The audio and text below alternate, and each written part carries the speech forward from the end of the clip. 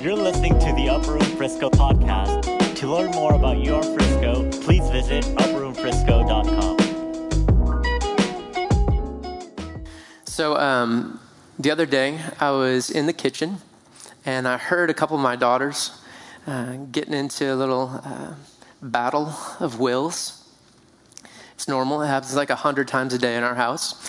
We've got 5 kids, so you never know which one is going to, come against the other, where a fight's going to break out. But there's a lot of iron sharpening iron, if we're going to put it in good, like Christian terms, in our house. But anyway, I'm listening to my 5-year-old get into a scuffle with my 8-year-old, these 2 daughters of mine. And I come out of the kitchen and I look, and it's kind of, what's the word, accelerated. It's intensified. Escalated, there's the word. Sunday morning, the thesaurus is turning on now. Yeah, it escalated. And I watched my 5-year-old daughter smack her sister in the face. Her 8-year-old. Yes, that's right, people. It happens even at the pastor's house. That sweet little hand that she uses to pet the dog and play with her dolls, I saw her just give the 5-fold ministry of sit down. Straight on her sister's face. And that obviously as a dad frustrates me. And so, but I took a moment, and after I stepped past my own anger in the moment, I let my 5-year-old know that's not how we handle things. Hitting is never the option. It's never how we respond. And then I led them through our kind of family version of an apology and reconciliation. And I reminded my sweet 5-year-old, and I reminded her who she is. I said, honey, you are kind. You're patient. You're a good girl. But this time I asked her, and I said, did you forget that you're a good girl? And tears started coming. And I asked her, did you forget that you love your sister? Tears started pouring from her face. The good kind of tears. See, she knew that she was safe, and godly sorrow, a type of godly sorrow, was hitting her little 5-year-old heart, and truth was breaking in, reminding her that she is actually good. But her behavior wasn't. She is good, but her behavior, she behaved below her identity. And now she gets to clean up her mess, which is empowering, right? Ashley and I, when our kids mess up, we try to remind them who they are and give them choices for reconciliation and for cleaning up their mess. And I like to remind them who they are. Even at bedtime, when I'm tucking them in, I'll go through the adjectives that I love about them. Like, you're funny and smart and beautiful, and you're kind and you're witty, and I'll speak to their identity, and I'll often say, I love you no matter what you do. Because we all know that there is a big difference between knowing that we did something that was not good and feeling that we ourselves are not good. It's a huge difference. And I have a question for all of us this morning. Did we forget that God called us good? Did we forget that we were made in his likeness? I can show it to you. It's right there in Genesis chapter 1. This is Genesis 1, 26 through 27. Then God said, let us make mankind in our image, in our likeness, so that they may rule over the fish of the sea, the birds of the sky, over the livestock and all the wild animals, and over all the creatures that move along the ground. So God made us like him and made us to function like him, to rule, and have dominion like he does. And we get to co-labor with him in that endeavor. And then if you skip to verse 31, this is God kind of summing up the day after he made man. He said, God saw all he had made, and it was very good. So it's not just that he made us good, he made us very good and in his likeness. And there was evening and there was morning, the sixth day. So he made us in his image and he called us very good. He made us in his likeness, but something happened, right? Something happened and Eve was deceived and fell into sin. And I want to read that. This is in Genesis 3, verses 1 through 13. I'm going to turn there.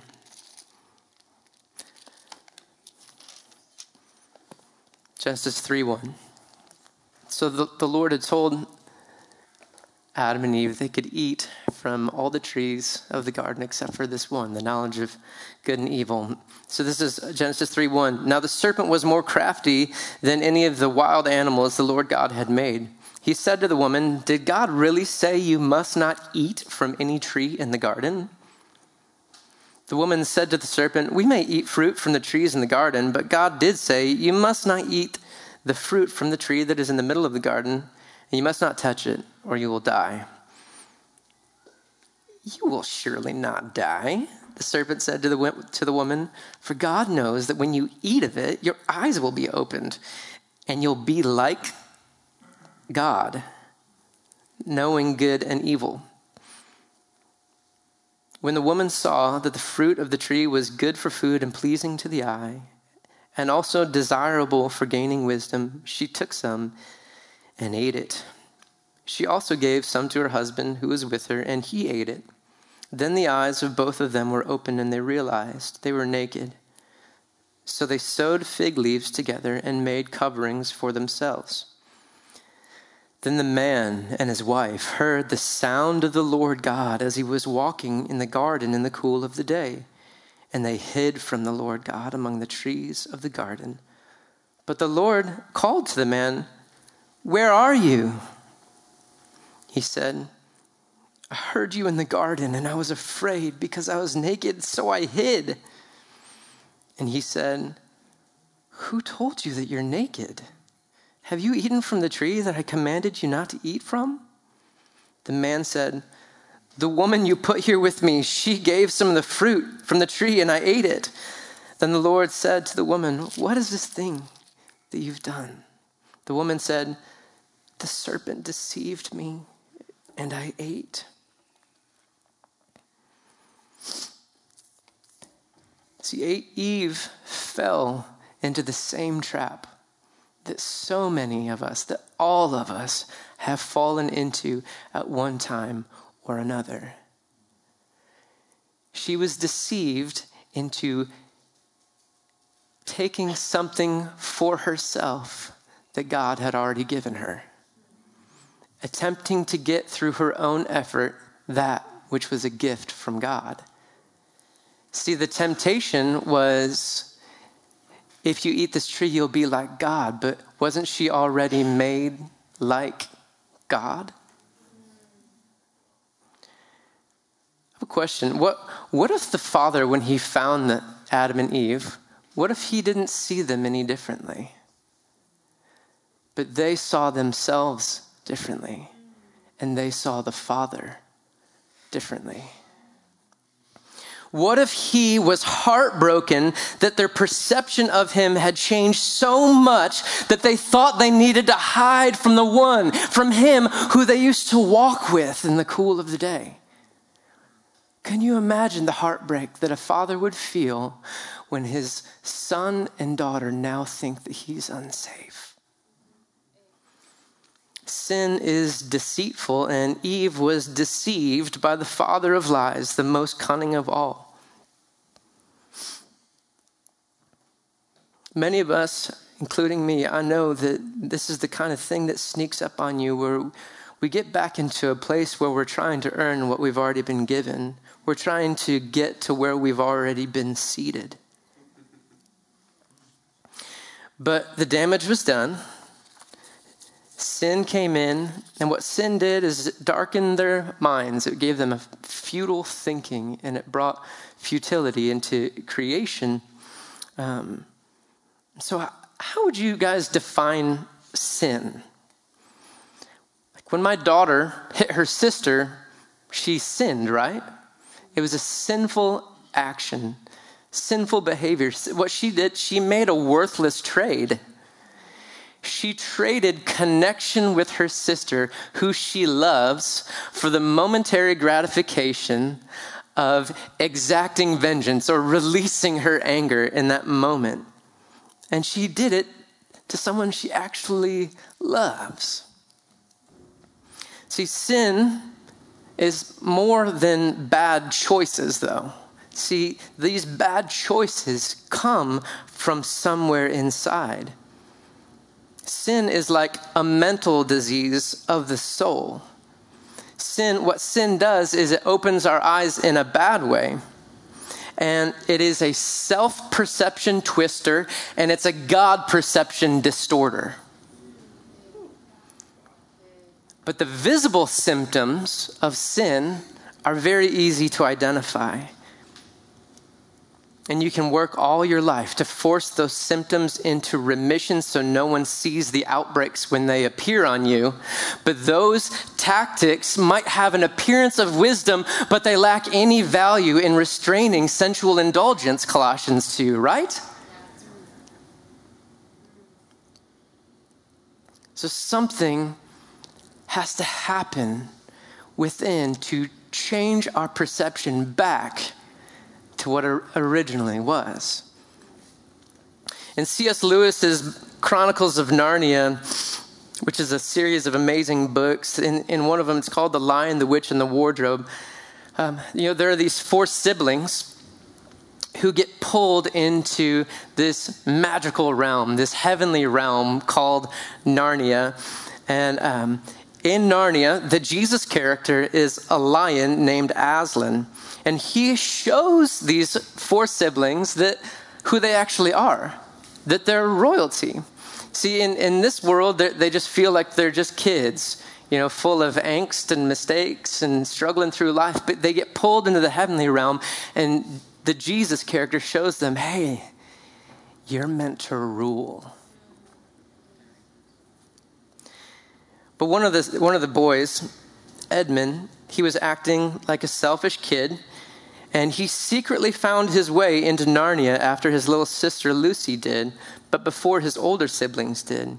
And he met the White Witch, who calls herself the Queen of Narnia, who deceived him into betraying his siblings with the temptation that he would become royalty under her rule, when he was already royalty in Aslan's eyes.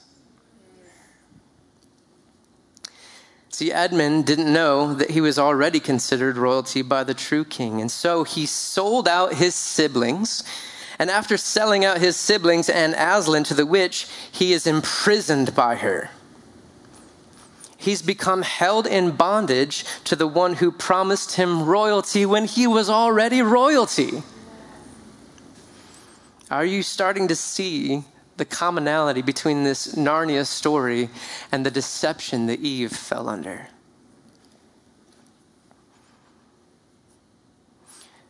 And Ashley pointed this out to me when I was talking to her about what I was going to share this morning. And she said, it reminds me of when Jesus was in the wilderness. He's actually, in the temptation, he's actually king.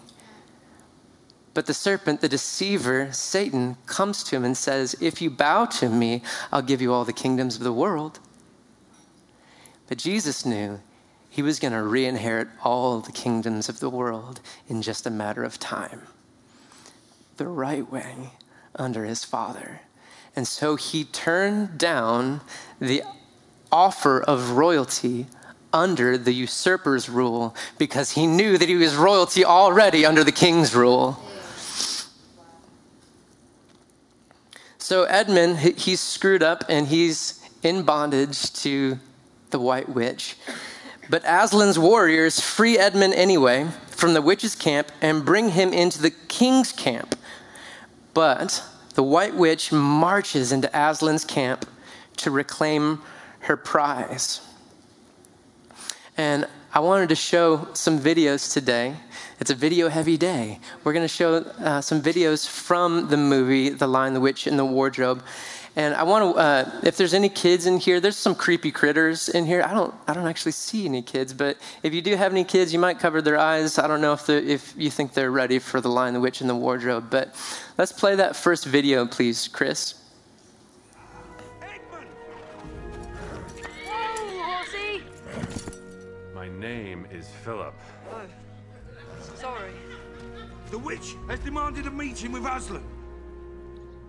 She's on her way here.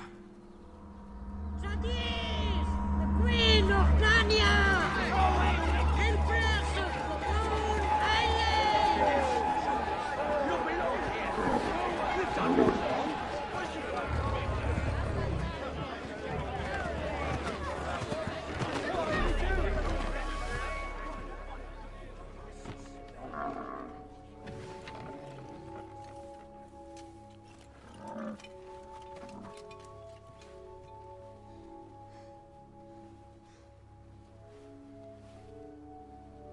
You have a traitor in your midst, Aslan.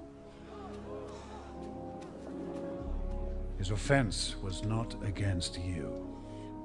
Have you forgotten the laws upon which Narnia was built? Do not cite the deep magic to me, witch. I was there when it was written.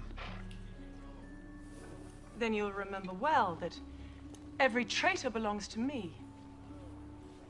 His blood is my property. Try and take him then. Do you really think that mere force will deny me my right? Little king. Aslan knows that unless I have blood as the law demands, all of Narnia will be overturned and perish in fire and water.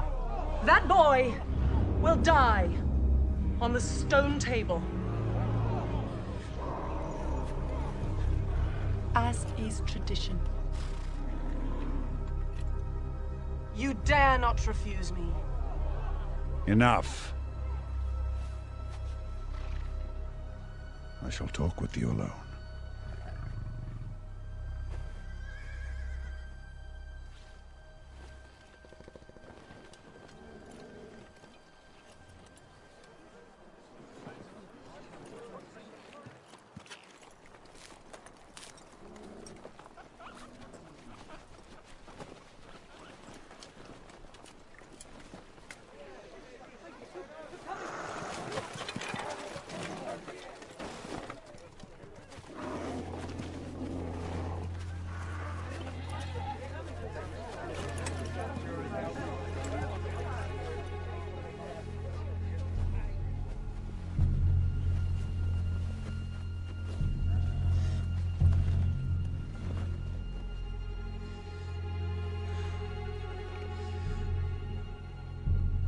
She has renounced her claim on the son of Adam's blood. How do I know your promise will be kept?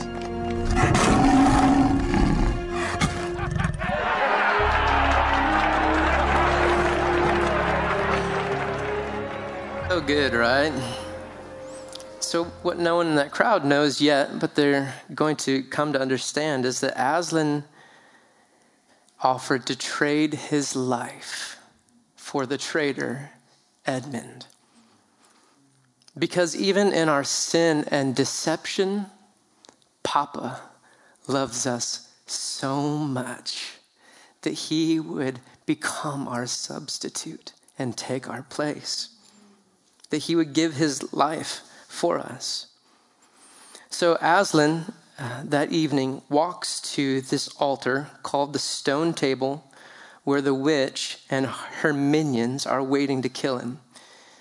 They bind him, they shave off his mane, and they prepare to kill him. And again, there's some creepy critters in this next video, but we're going to show this section.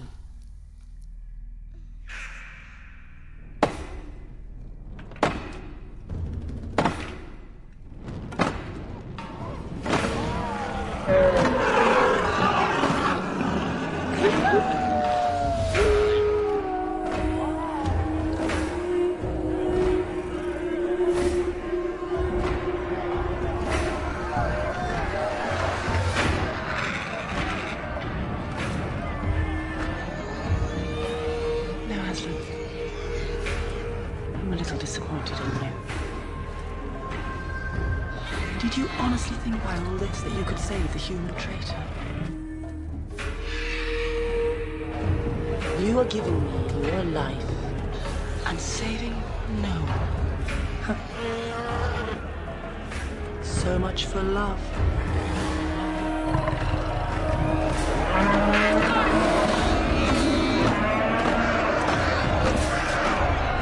Tonight, the deep magic will be appeased. But tomorrow, we will take Narnia forever.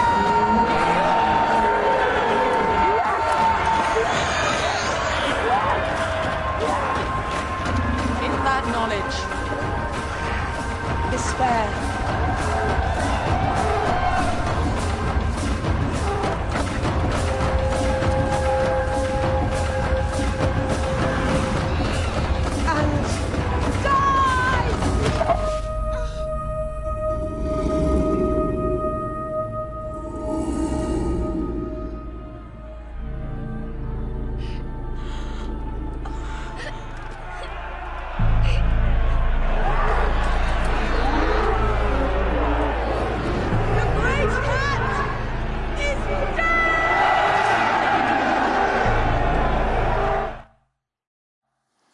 Whew. So you saw Lucy and Susan witnessing this moment where their hero, for some reason, is laying down his life. And I'm sure that they were confused, just like the disciples were. Lucy and Susan, those two daughters, they remind me a lot of Mary and Mary of Bethany, Mary Magdalene, Mary the mother of Jesus, that they were the first ones to the tomb. They were at the cross. And after Lucy and Susan witness Aslan's death, but they stay there until all the bad guys disperse. Just like Mary, go into the tomb. And I'm going to play the last video here for you guys.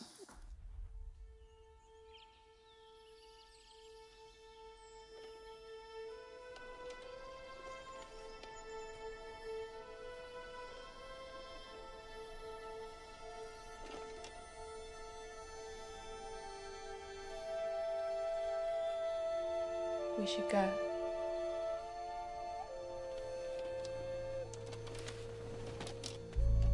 So cold.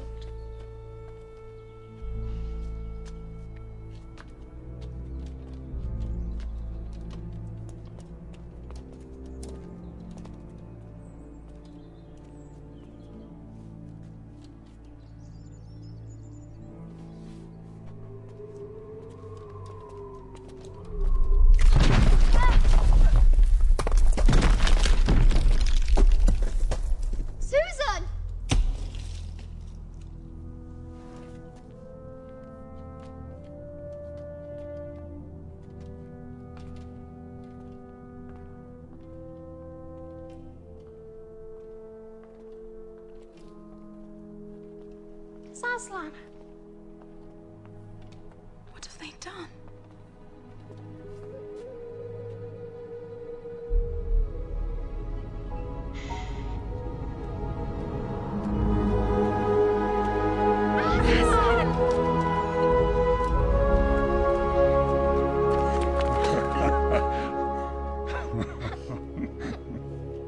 But we saw the knife. The witch! If the witch knew the true meaning of sacrifice, she might have interpreted the deep magic differently.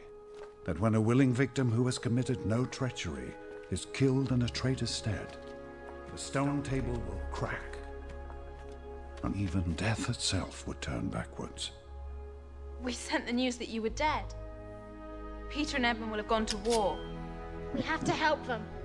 We will, dear one, but not alone. Climb on my back. We have far to go, and little time to get there. And you may want to cover your ears.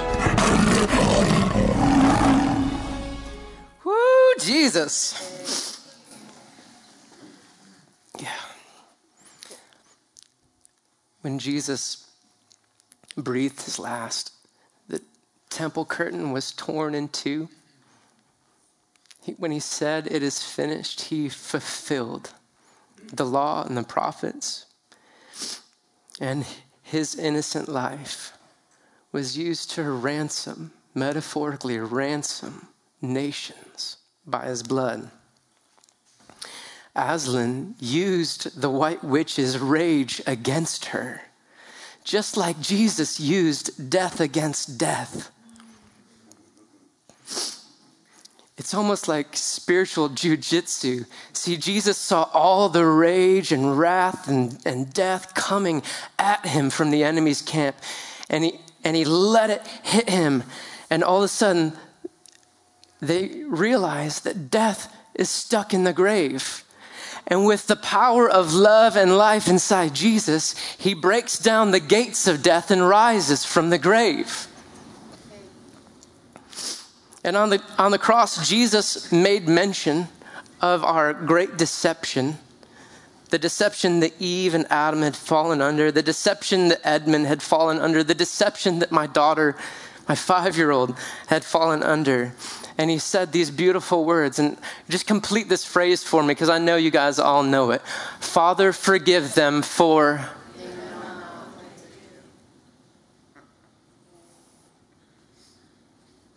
Father, forgive them. They know not what they do. Forgive them. They've forgotten who they are. Forgive them. They know not that they are loved. I've forgotten who I am before. Even recently. And, don't worry. I didn't go on a sin bender. Your pastor didn't end up in the back of a police car or anything. It's more subtle, more covert than that. This deception is sneaky, and no matter how long you walk as a free son or daughter, the enemy is always looking for an opportunity to twist your perception and get you back into this position of earning the good things that God has already given us. And for a while, I lived beneath my nobility in that place. That the sin disease of the mind employed shame, fear, and control against me and through me, and I lost sleep from anxiety. I distanced myself from friends. But Jesus, through the Holy Spirit, through good friends, and through my faithful wife, he helped me wake up to the reality of who I really am. And I know that sin is a disease of the soul and of the mind. It's more than just a behavior issue. I know personally that it's an identity issue, because as a man thinketh in his heart, so is he. Colossians 1:21, Paul puts it like this: we were enemies of God in our minds. Did the Father consider us his enemies? It seems more to me that his struggle has never been against flesh and blood. But if we believe it, then we feel it, and we act as if that is our reality. If sin was a behavior issue, he would have sent the great rebuker, the great corrector, the great judge, but he sent the great physician.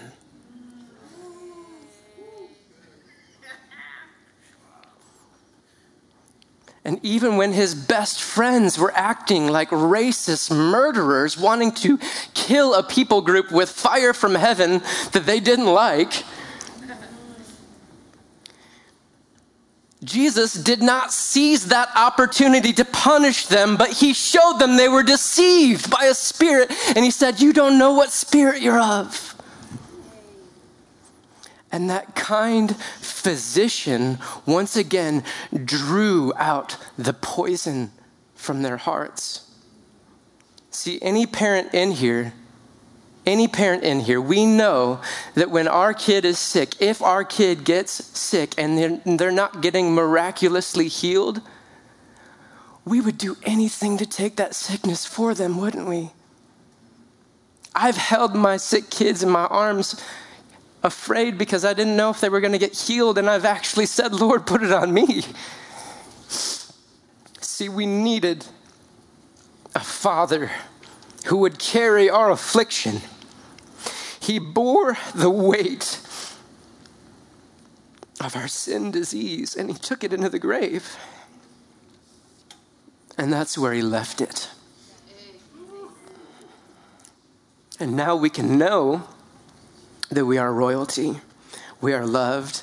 We are ransomed. We have a Father we can trust. We don't have to fear death. And we can stop trying to attain the sonship and daughtership we've already been given. If the rulers of this age knew what they were doing, they never would have crucified the Lord of glory. Because just like the white witch, they triggered resurrection life and the healing of us all. I know I'm not the only one who has attempted or even recently fallen into the deception of that striving, that performance, trying to, like Eve, get in my own strength what's meant to be given or already given from the Father. And maybe there are people in here who've, like me, forgotten their identity. We worship and pray because he's worthy. But in that place of worship and prayer, amazing things often happen. You guys might see me weeping in his presence during worship, and almost every time I'm weeping because he is reminding me who I actually am.